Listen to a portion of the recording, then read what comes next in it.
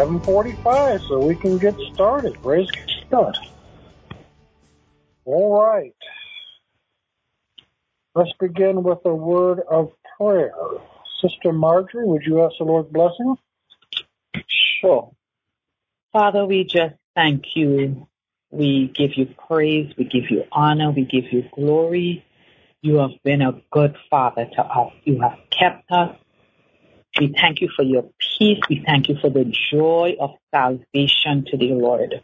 We ask, Lord, that you will be in our midst, that you will give us open hearts, open ears, Lord, that when we hear your word, we will understand and it will transform us.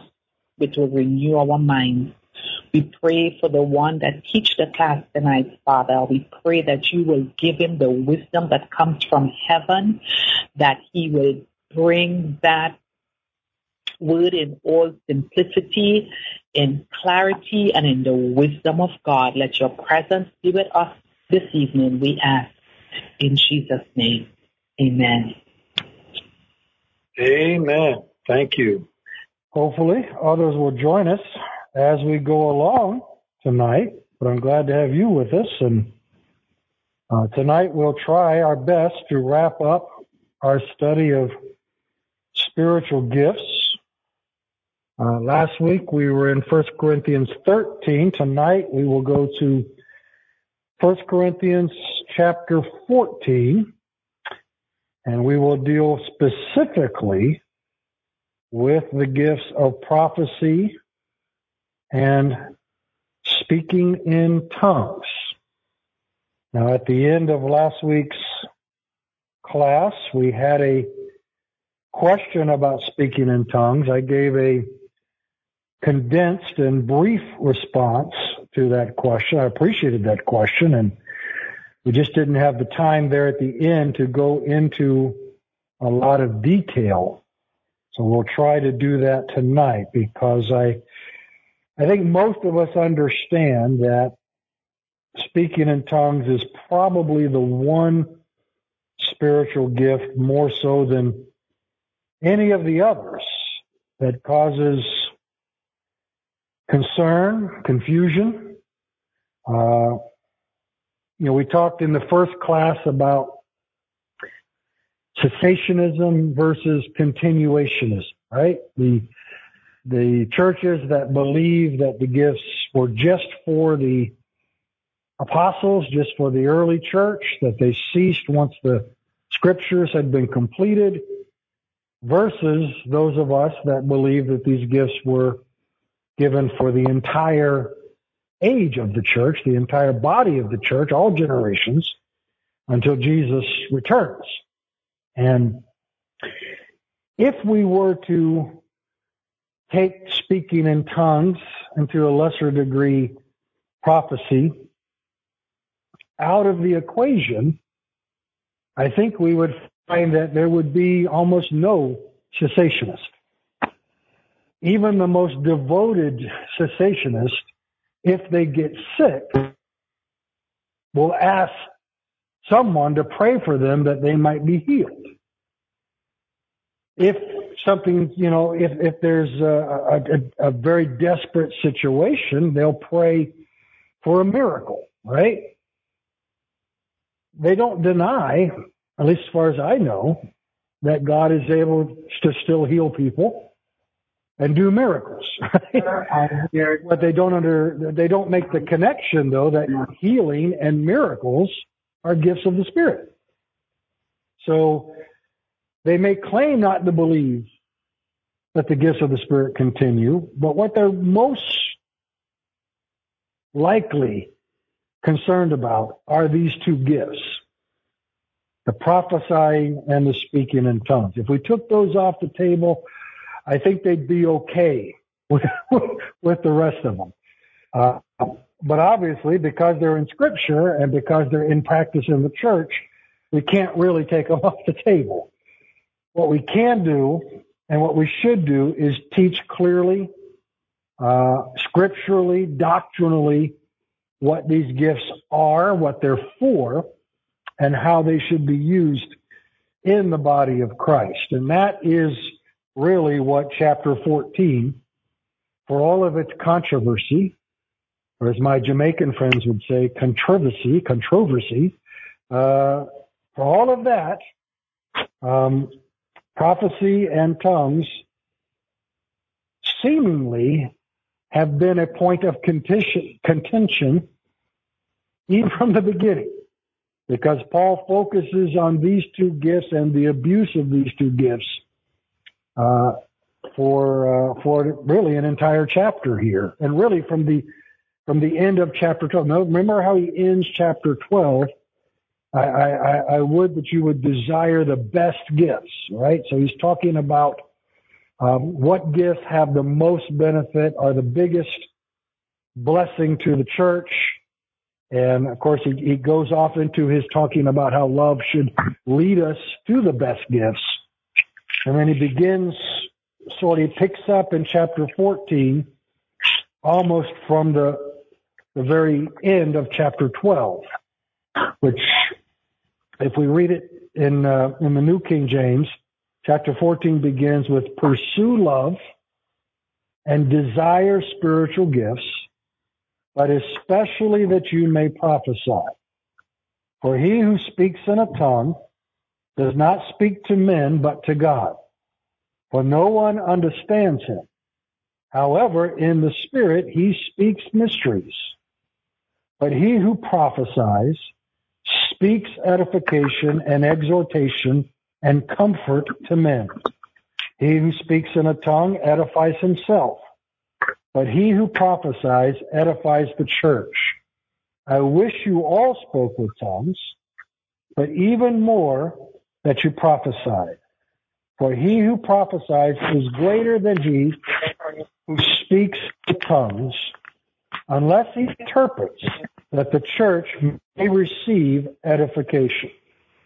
So let's stop there for a moment and let's talk about why Paul is bringing these two gifts almost to the forefront of the whole case that he's making about spiritual gifts.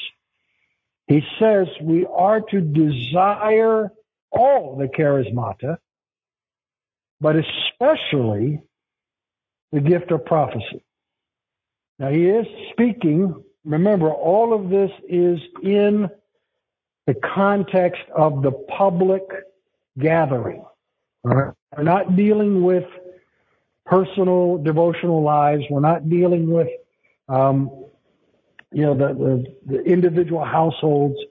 But when you come together as a body, what should be the highest priority? What should be at the top of the list? Paul says it should be to hear from God. So when we think about prophecy, what is prophecy? Prophecy is when God himself speaks directly through an instrument, preacher, a teacher, a church member, anybody really, when God himself speaks directly to his people. Now, of course, we have scripture. We have the Word of God, and when we teach, when we preach, we use the Word of God as our foundation. And God certainly does speak to us through His Word. And that is one way of hearing from God. But that's not prophecy. When I'm sitting here tonight and we're reading the Scripture and we're talking about the Scripture. This is not a prophetic utterance. I've applied all of my best understanding and my search for wisdom and my search for clarity. I've compared 20 different versions of the scriptures. I've studied the commentaries. What you're hearing from me tonight is divinely enabled. God has given me the ability to understand and interpret and teach. But it's not God himself speaking through me. And that's the difference. I get up into a pulpit on Sundays. I am preaching from the position of having spent the time in prayer, in study, asking God what to share with the people, to encourage them, to provoke them, to bring them to a better place of understanding or a better relationship with God. And the Spirit certainly helps me do that. But that's not prophecy. Now, during the course of preaching a sermon, during the course of maybe teaching this class tonight, is it possible that God may decide at any given moment to lead me away from what I've prepared to say and give me a specific word, a prophetic utterance to share during the course of the sermon or during the course of the class? Of course it is. And I will testify that that has happened on more than one occasion. You know, I go up to the pulpit on Sunday, I'm intent on preaching from a certain text and bringing certain truths and certain points out of that text.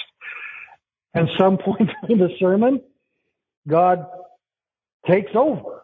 And for that moment or that few minutes, He begins to speak through me in a way that is unrelated to the preparation and the study that I've prepared. That will happen. That can happen. That can happen when teaching a class. That can happen when you are talking with another believer. So prophecy is when God Himself speaks through a person, a specific word or a specific revelation or a specific application of His word.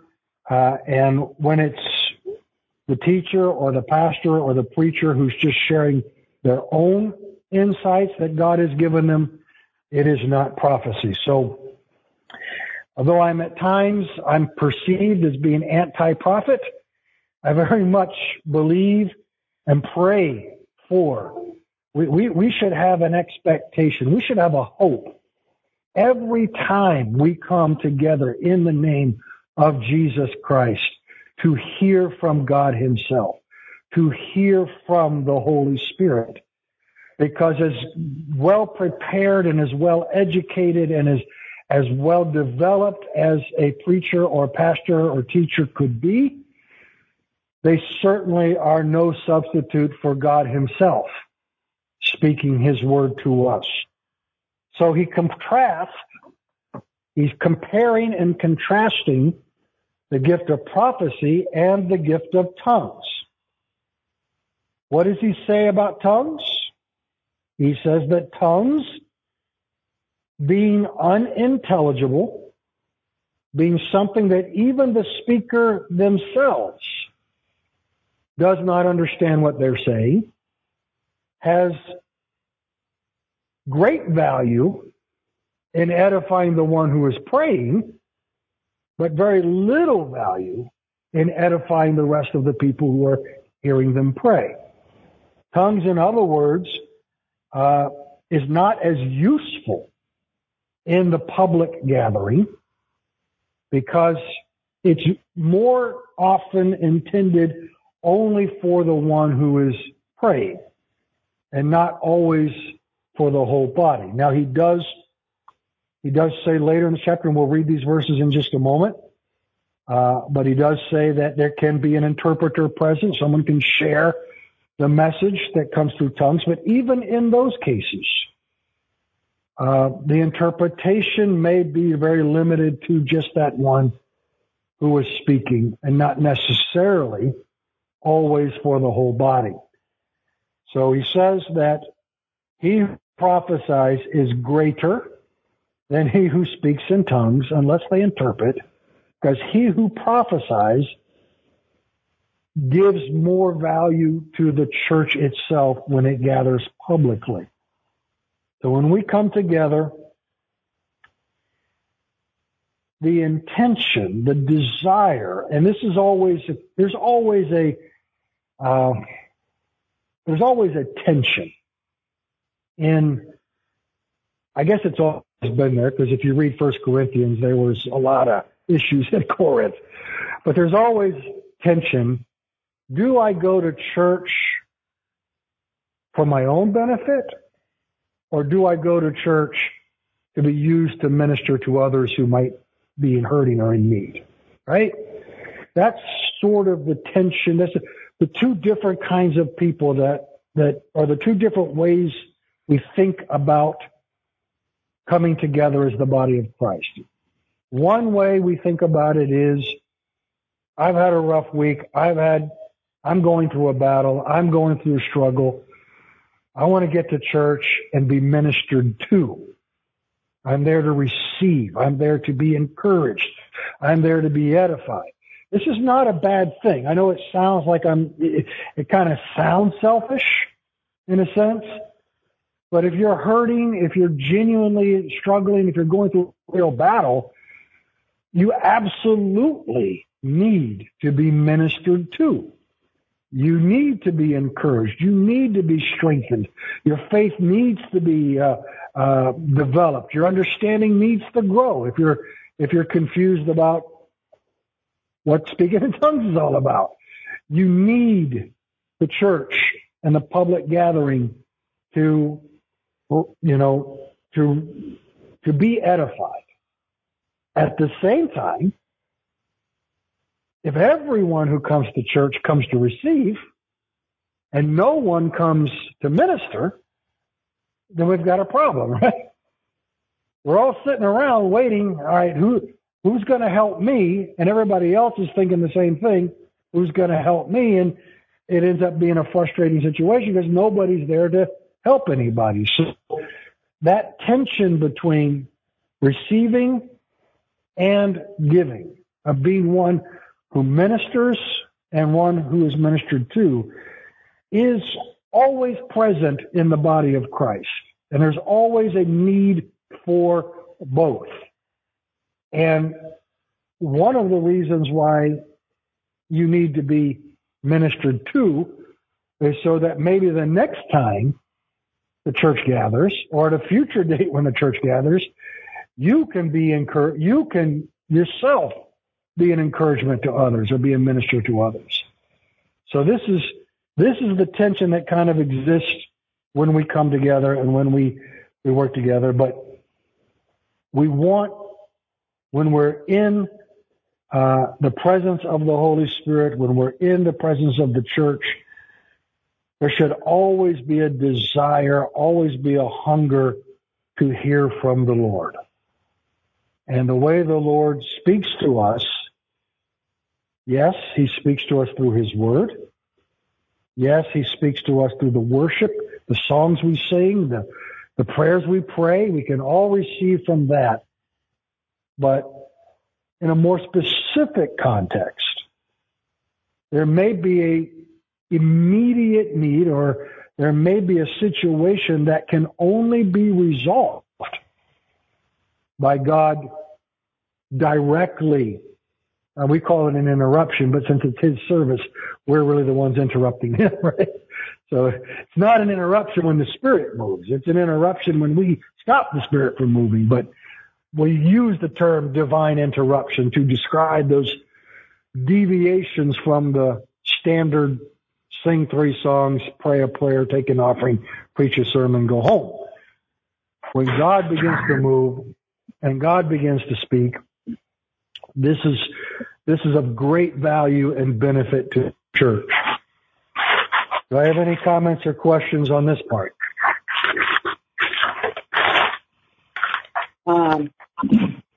Pastor, what I do understand about the speaking in tongues and interpretation, etc. But what is your take on some churches that when it comes on tiring time, which means, pray and waiting on the Lord to fill you with his Holy Spirit,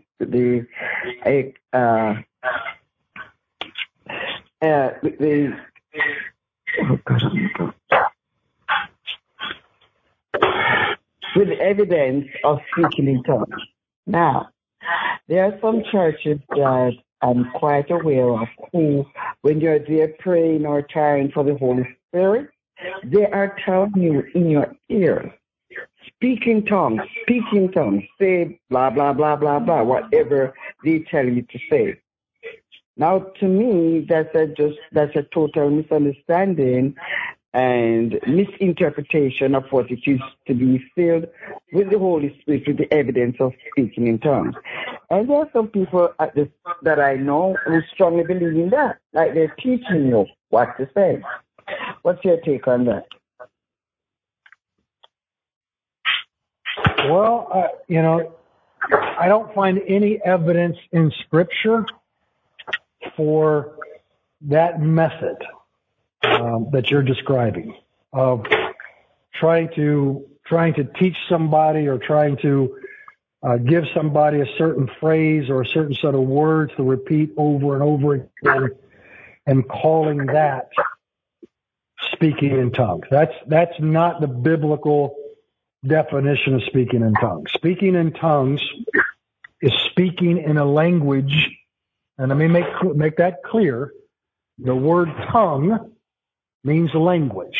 Glossolalia. It's a Greek word. It means a language. Think of what a language is. It's been a long time since I took English in school, but a language has nouns and verbs and subjects and predicates. It has structure. It's never meaningless. It's never babble. Babble is what happened at Babel, right?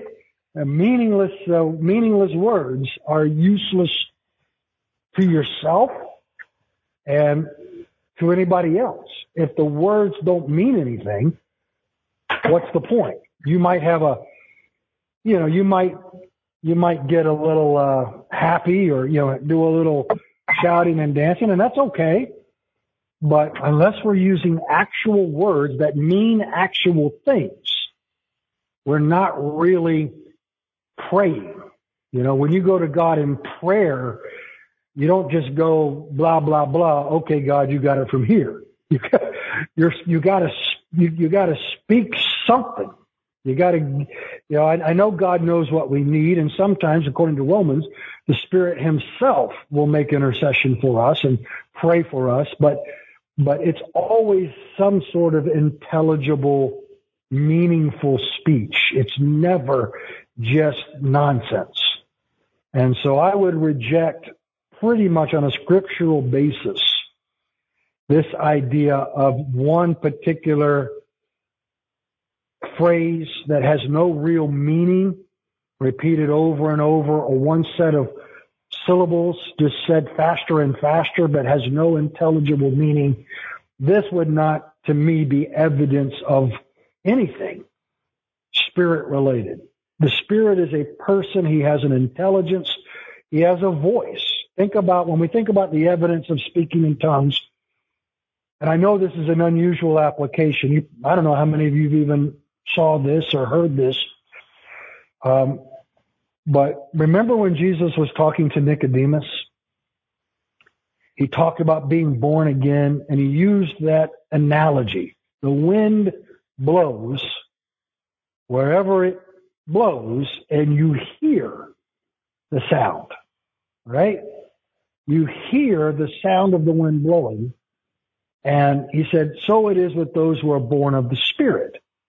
When one is born of the Spirit, you will hear the sound of the Spirit. There is some translations of the Bible translate that passage, John chapter 3, I think it's verse 8 or 7 or 8. They translate it as the Spirit blows where He wills, and you know His voice, or you will hear His voice. So if I'm hearing a voice, if I'm hearing the voice of the Spirit, but the words are meaningless, they're just babble, they're just gibberish, what does that tell me about the Spirit? If you hear when we think of gibberish, we think of what? Baby talk, right? It's cute, it's funny, but when a baby just goes and says, the baby talk that it says. And there's no doubt in my mind that baby is absolutely convinced that what it's saying has value, but it's not anything that you can do anything with. The day of Pentecost, when they spoke with other tongues, what did the people hear? The people heard their own languages, right? They didn't hear babble. They didn't hear gibberish. Now, there's a possibility that some of them did, because there's the group that thought they were drunk and, just talking nonsense. So maybe there's some sort of miracle that has to take place on both sides, the words being spoken and the words being heard. But anytime, and I'll use the argument here. He says, verse 5, unless he interprets. Verse 6, but now, brethren, if I come to you speaking with tongues, what shall I profit you unless I speak to you either by revelation, by knowledge, by prophesying, or by teaching? Even things without life, like flutes and harps, when they make a sound, unless they make a distinction in the sounds, how will it be known what is being piped or played? If the trumpet makes an uncertain sound, who will prepare for battle? So likewise you, unless you utter by the tongue words easy to understand, how will it be known what is spoken? For you will be speaking into the air. There are, it may be, so many kinds of languages in the world. None of them is without significance. But if I do not know the meaning of the language, I shall be a foreigner to him who speaks, and he who speaks will be a foreigner to me. So even so, since you are zealous for spiritual gifts, let it be for the edification of the church that you seek to excel. Therefore, let him who speaks in a tongue pray that he may interpret. For if I pray in a tongue, my spirit prays, but my understanding is unfruitful. What do I conclude? I will pray with the spirit, but I will also pray with the understanding. I will sing with the spirit, but I will also sing with the understanding. Otherwise, if you bless with the spirit, how will he who occupies the place of the uninformed say amen at your giving of thanks, since he cannot understand what you are saying? You might be giving thanks well, but the other is not edified. So he makes the case that whatever tongues is spoken, there should be an understanding or an interpretation given of what is being spoken if it's going to benefit those who hear it. Now, your question specified evidence of the baptism of the Holy Spirit, evidence being filled with the Holy Spirit. And that is not necessarily for the benefit of the church. That's for the benefit of the individual being filled. In those cases, it's still proper for you to ask the Lord to interpret what you said for your own personal benefit.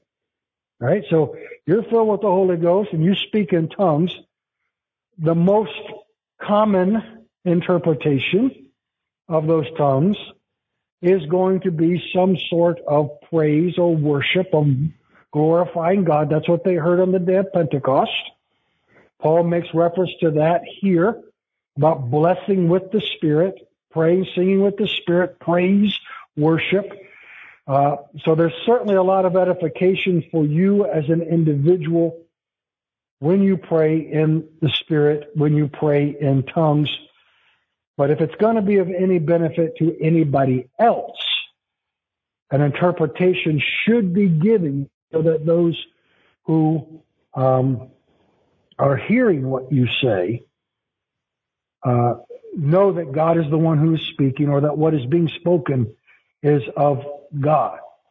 And so I would just say as a categorical denial, you cannot be taught to speak in tongues. You cannot be emotionally manipulated to speak in tongues. And if you are being manipulated, if someone is trying to press you or force you or teach you or give you some sort of secret, this is how you do it, whatever comes out of your mouth next, number one, will not be of God. And if it's not of God, it really be of any occasion. All right. Does that help, or does anybody else want to speak to that? Yes, Pastor. Pastor? Yes, go ahead. Now, I am going to go back a little. I understand clearly what you say. So I'm going to, I have had a concern over the years in terms of speaking in tongues and interpretation. And here's where my concern is. I've been in services, and there's a speaking in tongues and there's an interpretation. But after the interpretation is given, I'm talking about a general public service now. And interpretation is given, and they say it's for the church. But quite often after that, each speaker or leader would come up and sort of give a different understanding of what was said and what the church should do. And my concern is that looking at Acts chapter 28 and I think verse 15, and it says it seems good to the Holy Spirit and to us. And I hope I'm quoting it right. Not to lay any unnecessary burden. So I wonder where is I see a problem there, because if the Holy Spirit spoke to the general church and is interpreted, I think that all of us should leave that place with the same understanding of what the Spirit said to the church. So over the years, I've had this concern. I've sat in several services and this has happened, and I kind of leave more confused as to really what the Holy Spirit said, because of the speakers who would come up after, sometimes leaders, sometimes the moderator, and sort of interpret to me, say different things that the Holy Spirit said. So that is, I've learned over the years. So after that, to seek the Lord and ask Him for His help in situations like that. But that's been a concern to me. Speaking in tongues and interpreting to a general church. Yeah, if it seems good to the Holy Spirit, right? And those who should all be saying the same thing of that message. Yeah, I've seen that happen myself, and it's always it's always a concern. There have been times, and I try to take these on a case by case basis. I try not to just generally blanket. I've seen occasions where a person tries to take over a service, and I'm sure you've seen it as well, Pastor, where a person wants to take over a service, interrupt the service, believing they've got a message from God, given out in tongues and interpretation. And even though I don't fault their intent, it seems clear to me, after hearing them speak and what they have to say, that that's really more from their spirit than it was from the Spirit of God. They had an agenda they wanted to share. And so, not that necessarily, that's always, always a bad thing. We want to, if somebody has something on their heart they want to share with the church, just don't try to dress it up as a message from God. Be honest and say, I have something in my heart, I want to share it to the church. Your point, or the circumstance you described, kind of the flip side of that, where the leader, the pastor, the evangelist, the speaker, whoever it is,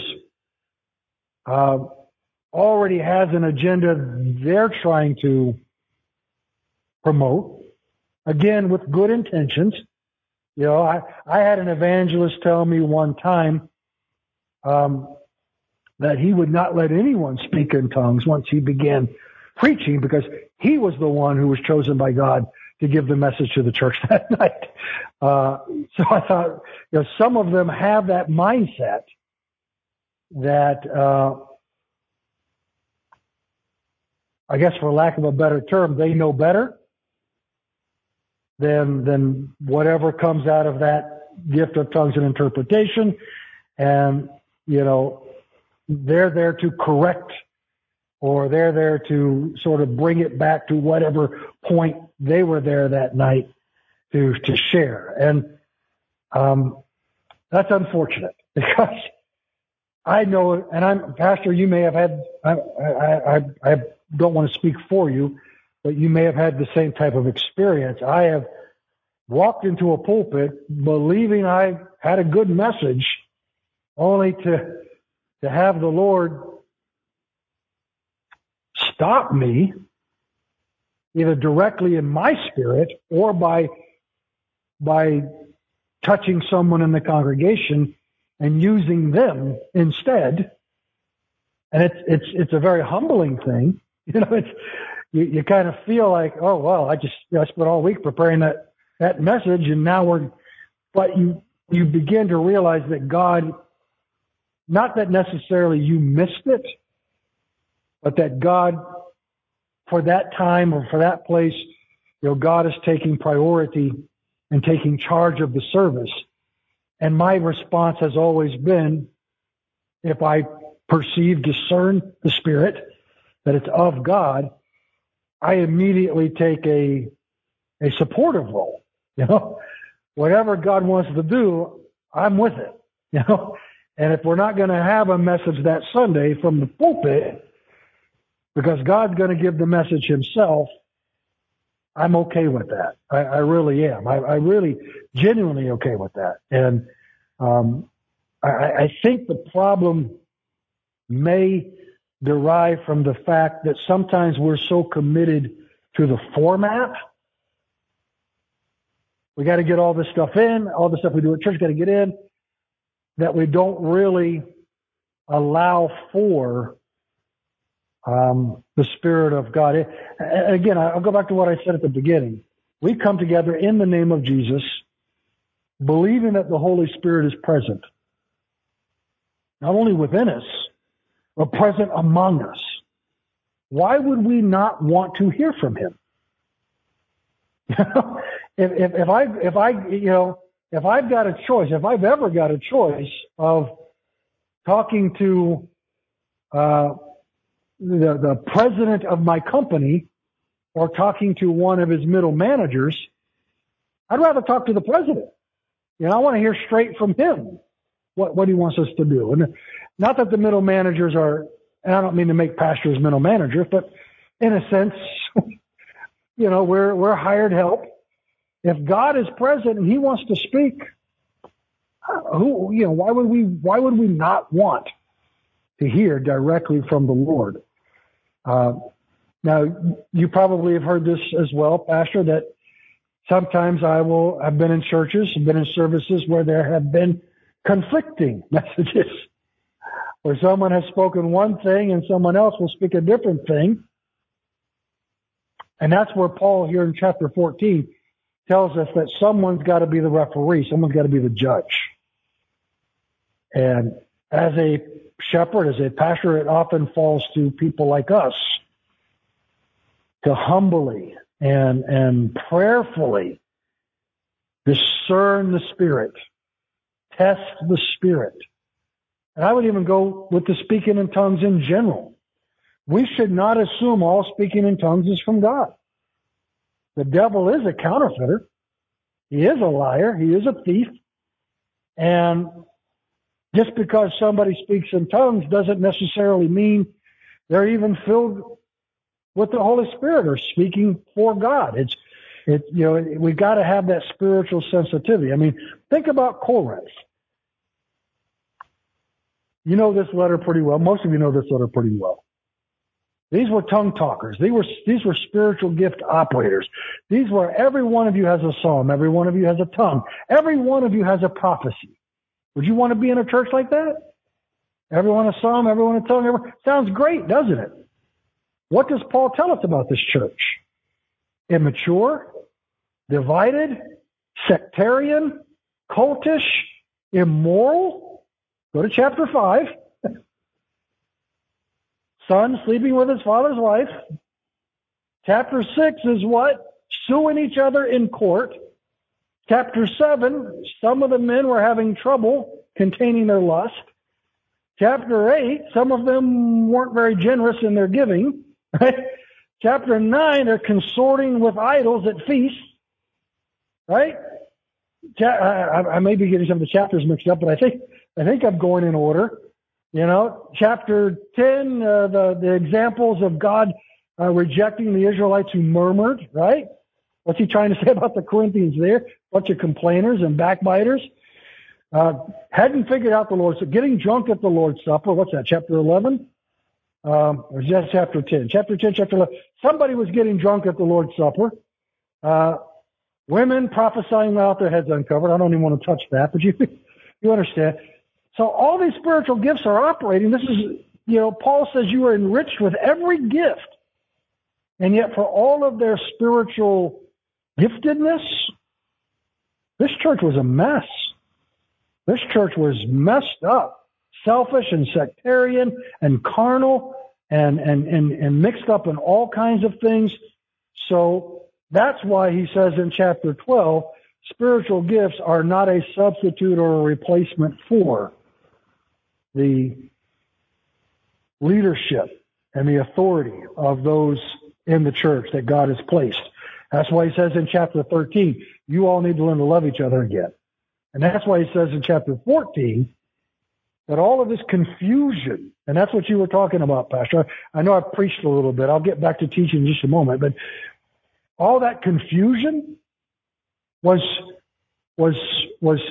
not edifying the church, and the added concern was it was really hindering their ability to reach the lost. So, to your point, if there's confusion in the house, somebody or more than somebody is acting out of order and not acting in the Spirit of God. Anything else to add there, Pastor, or anyone else want to speak to that? No, I think you satisfy the arguments that I have in my mind, because I've walked away from services, just wondering. So what did the Lord really say to us, in all of the conflicting understanding of what he says? So one needs to be careful to make sure that it's really the Lord. Because I believe, and I honestly believe this more, when the Lord speaks to us, he speaks in unity. And also his word can of course, for the lack of it, verify what the Spirit says. But they don't work separate of each other. They confirm the Spirit and the word. They work. So if the Spirit speaks, the word of God should be able, right? We should be able to understand through his word what the Spirit says. That's my take on this whole matter here. Amen. Anybody else? I have a question, Pastor, about an experience I had.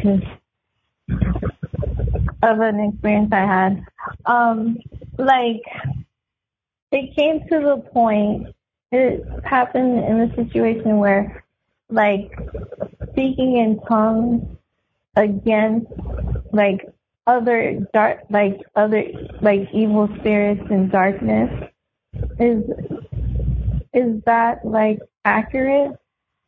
Can you possibly speak in tongues to fight off evil spirits and fight off demons? Prayer in any form is effective against evil, against spiritual forces. When we talk about spiritual warfare, and Paul writes about it in Ephesians, he makes it clear that prayer is our most effective way of standing up to the devil and to demons. So, and speaking in tongues is prayer. It's prayer and it's worship. That's what it is. I don't want to put an interpretation on what you're saying. So if I'm if I miss it, just tell me I didn't get it right. But the sense I pick up there is the belief that speaking in tongues itself is some sort of, and I'll use the term magical formula because I think we all understand what I'm trying to say, that there's some kind of power in just speaking in tongues. It's power. Yeah, it's like this power when you speak I'd be tongues. careful with that. Yeah. It's not how it's what you say, not how you say it. Right. If you don't know what to pray, tongues can help you by letting the Spirit pray according to the will of God. That's Romans chapter 8. But just, speaking in tongues as some sort of instrument of protection, or it wards off some kind of evil spirit, that would not be biblical. If you're going to pray a lot in tongues, you're going to encounter a lot of spiritual resistance. The devil will fight prayer every chance he gets. Demons will fight prayer every chance they get. It's not going to drive them away because they're going to come after the person who prays as much as possible to hinder those prayers, to hinder your prayers. But when you pray, and when you pray in the Spirit, you are edified, your spirit is strengthened, your faith is encouraged. What praying in the Spirit does is help you focus more on God and less on demons and devils, and that's always a good thing, because the only thing that really gets rid of demons and devils is the person of Jesus Christ, His name, His blood. That's your protection. And so I would encourage anyone who's going through a spiritual battle or spiritual warfare to pray. Pray often, pray without ceasing, pray in the Spirit, pray in tongues, if so led by the Spirit to pray in tongues, not to ward off demons, but to gain the strength and the power and the faith to continue to serve Christ and stand for Christ in the midst of the conflict and the attack. Because all spiritual attacks are for the same purpose, to destroy your faith, to discourage you from following the Lord, to damage your testimony. So prayer in the Spirit is of great value in that battle. But there's no magic to it. It's not a formula. I can't teach you the 5 magic words to say in tongues that all demons are afraid of. It's not like that. And anybody, well, I say that lightly, but there are people out there who will tell you that very thing. They will give you a secret prayer to pray to drive a demon away, or a secret prayer to pray to get money or whatever. Stay away from all of that. That's all false and fraudulent and fake. God doesn't do it that way. He's not into this secret knowledge business. And I'd even go so far. You see this sometimes. You see it on the social media. Pass this prayer along to 10 people and you'll get $10 by the end of the day. That kind of stuff. That's all such garbage and nonsense that if you don't know better, and I know you do, but for those who are hearing who don't know better, unplug, turn it off, get away from it, because that's not God. But speaking in tongues, absolutely a great encouragement to anyone. And Paul here says, he says, I thank my God that I speak in tongues more than you all. So he is not anti-tongues. He is not trying to say tongues are bad. He's saying tongues are good. Tongues will be a great blessing to you. But he says, in the church, what is the church?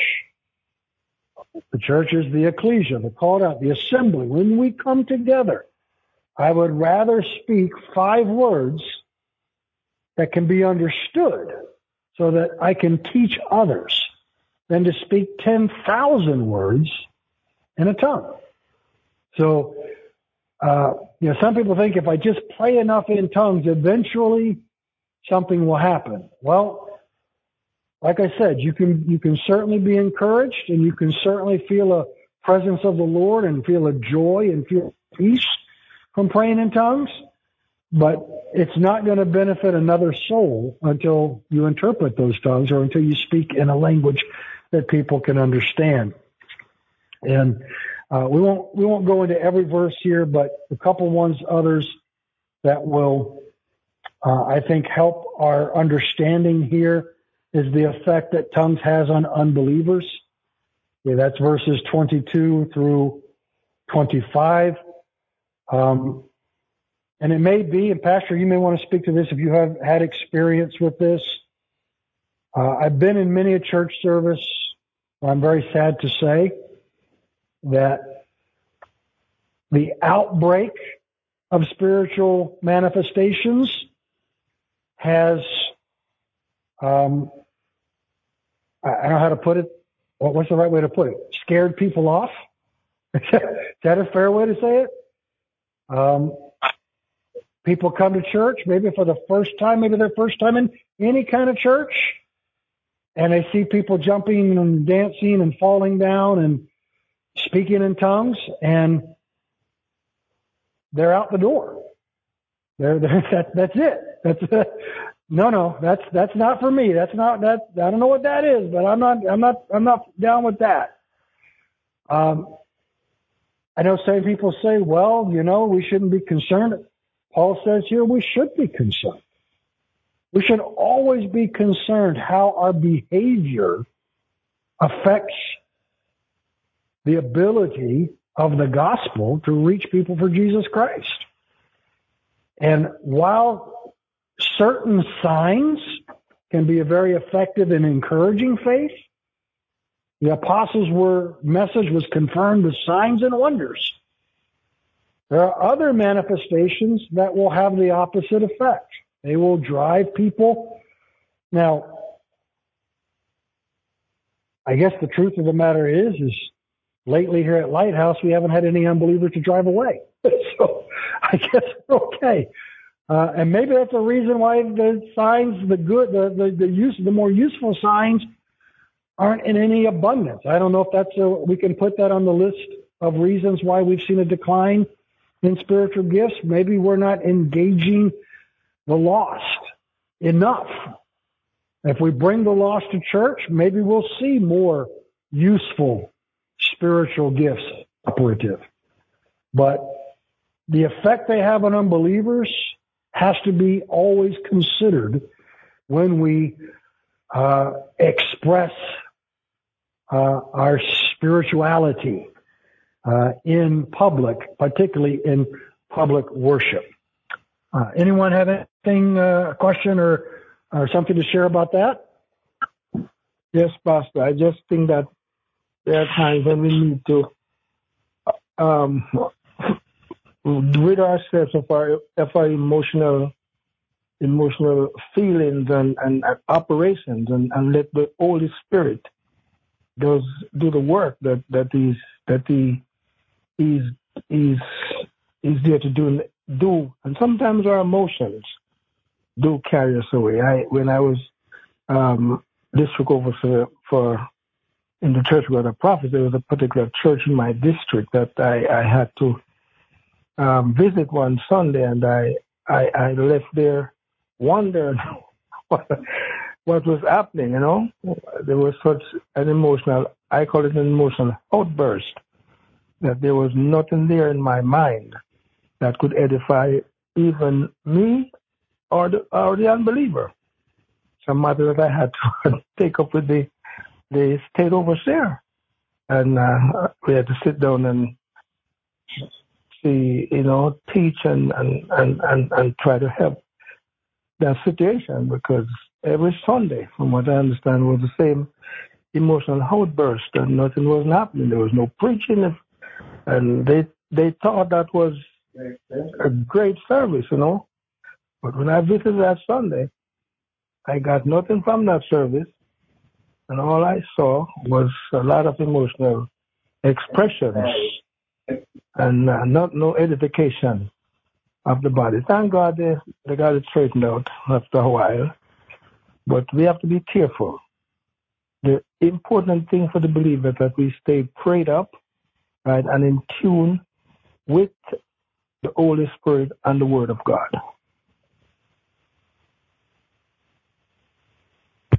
Amen, and I'll endorse that. Anytime I'm in a service, whether it's right here at Lighthouse or we're visiting a church or visiting camp meetings or whatever, nothing short of false doctrine grieves me more than, and worship takes the blame for a lot of this, but it's not always worship. Sometimes the preacher will do it too. But to feel myself being manipulated, to feel that whether it's the worship leader, the worship team, whether it's the preacher when he's preaching or she's preaching, trying to provoke or manipulate or create a manifestation out of thin air. And people are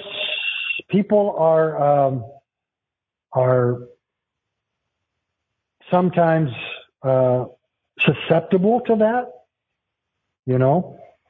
And I've said it, and I know this comes off as being terribly, and you mentioned emotional. I like a little emotion in the worship. I want people to be joyful. I want them to be cheerful or mournful, depending on what kind. If we're singing the old rugged cross, there should be a mournful thought, you know. And you know, to this day, there's still songs that bring tears to my eyes. There's still songs that just make me smile, make me want to laugh for joy. I don't want to eliminate the emotion. I don't, you know, we don't want to go full Baptist on everybody, but I do agree with you that sense of manipulation where we're just trying to force something spiritual to happen. And if we can't get the real thing, we'll substitute or settle for a substitute.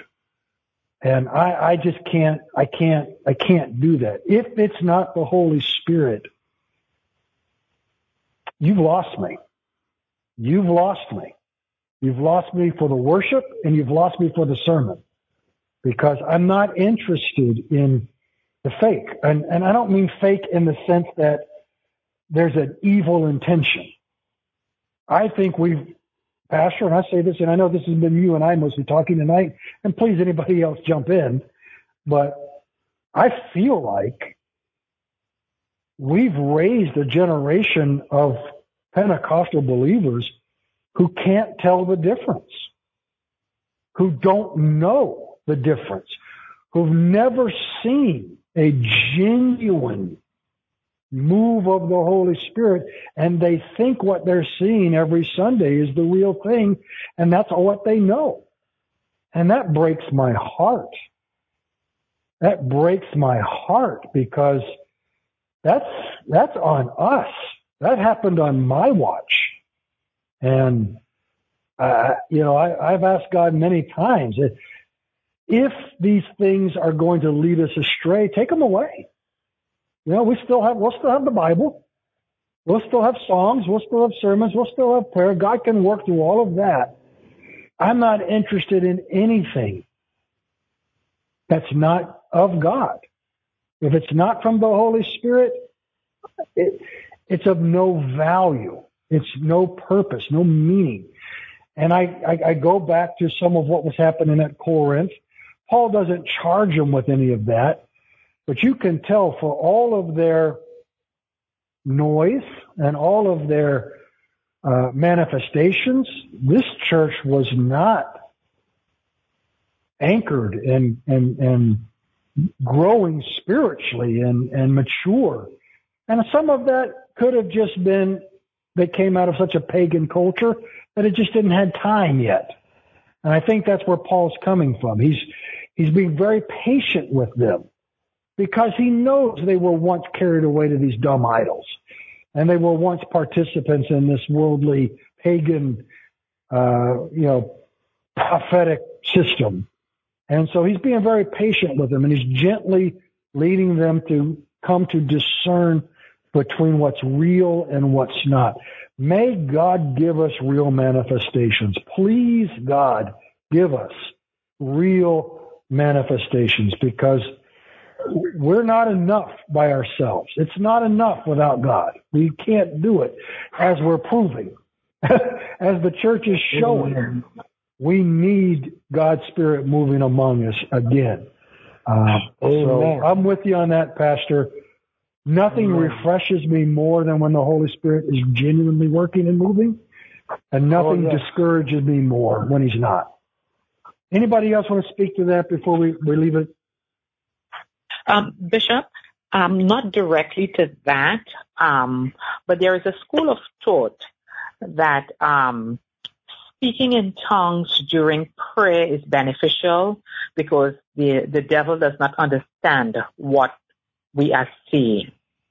What is your take on that? If you don't have the time tonight, maybe next week we can look at it. I can give you a nutshell of my interpretation of that. If we're praying in faith, it doesn't matter what he understands and what he doesn't. The devil is not able to hinder your prayers because he understands them. This is attributing to the devil something that is not his scripturally. There's no indication in the scripture. We have recorded prayers of Jesus where he prayed in an understandable language. The devil wasn't able to do a thing about it.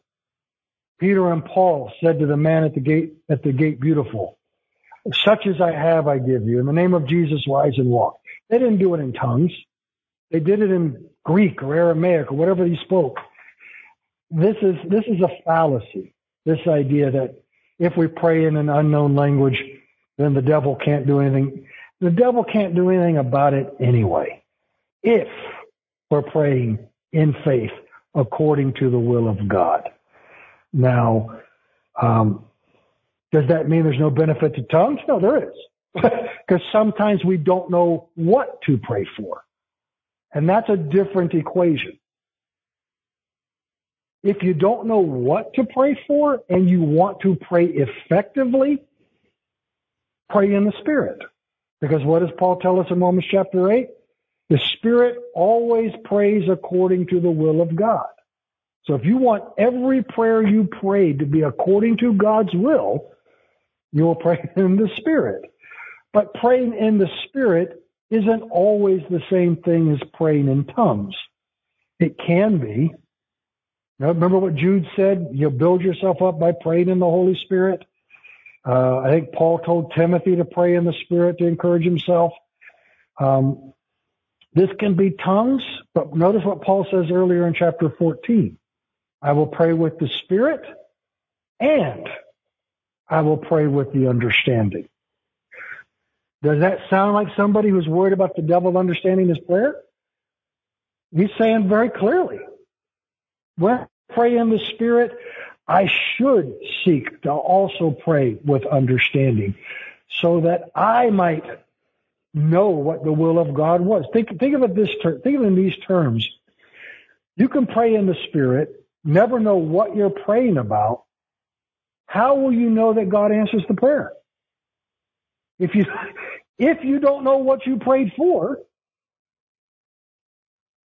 I guess you might spend the rest of your time believing that the devil hindered that prayer because you don't know it was ever answered because you don't know what you prayed for in the first place. So, and I'm not trying to be light about it. I know what you're asking, sister, is not based on your own beliefs, but on what people teach. But I think, we've got to teach on these things correctly. The devil's ability to hinder our faith is far more something to be concerned about than whether he understands how we're praying. I don't know. Did I go too far? Was I too hard on it? Did I hit it? No, you I understand. Okay. All right. If I gave offense, deepest apologies. No offense, Bishop. It's not frustration with anyone who gets caught up in some of this. It's concern, it's compassion. There is no reason. Apologies. I know we're out of time. Would you give me? If you give me 5 minutes, I can wrap this up. Because I think we've had enough of spiritual gifts. It concerns me that the way some accrue power to themselves is by professing that they have insights and understandings that are not available to everybody else. You got to buy my book. You got to follow my program. I know I've been warning you about this stuff. Let's see, where are we? What is this, October? All right, so the Sunday before Thanksgiving, whatever day that is in November, will be 17 years I've been your pastor. So at a minimum, I've been warning you about this for 17 years minus 3 or 4 weeks. This business of somebody knows something that nobody else knows and you got to buy their book to know it. Please. The scriptures, what did you say earlier, Pastor? The Word and the Spirit.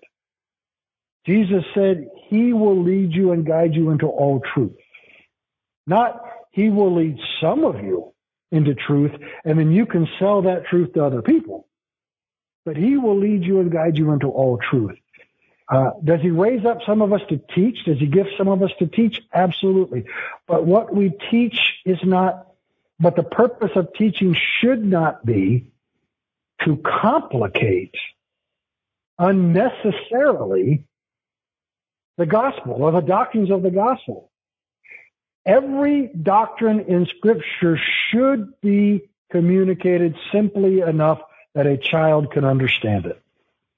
And if you've got to add all of these yeah buts, or if you've got to add all of these secret little side things you've got to know, you're entering into the realm where deception becomes much more likely. So let me go back to the 2 issues we talked about tonight. If I have to be taught by somebody how to speak in tongues, that gives that person power over me, right?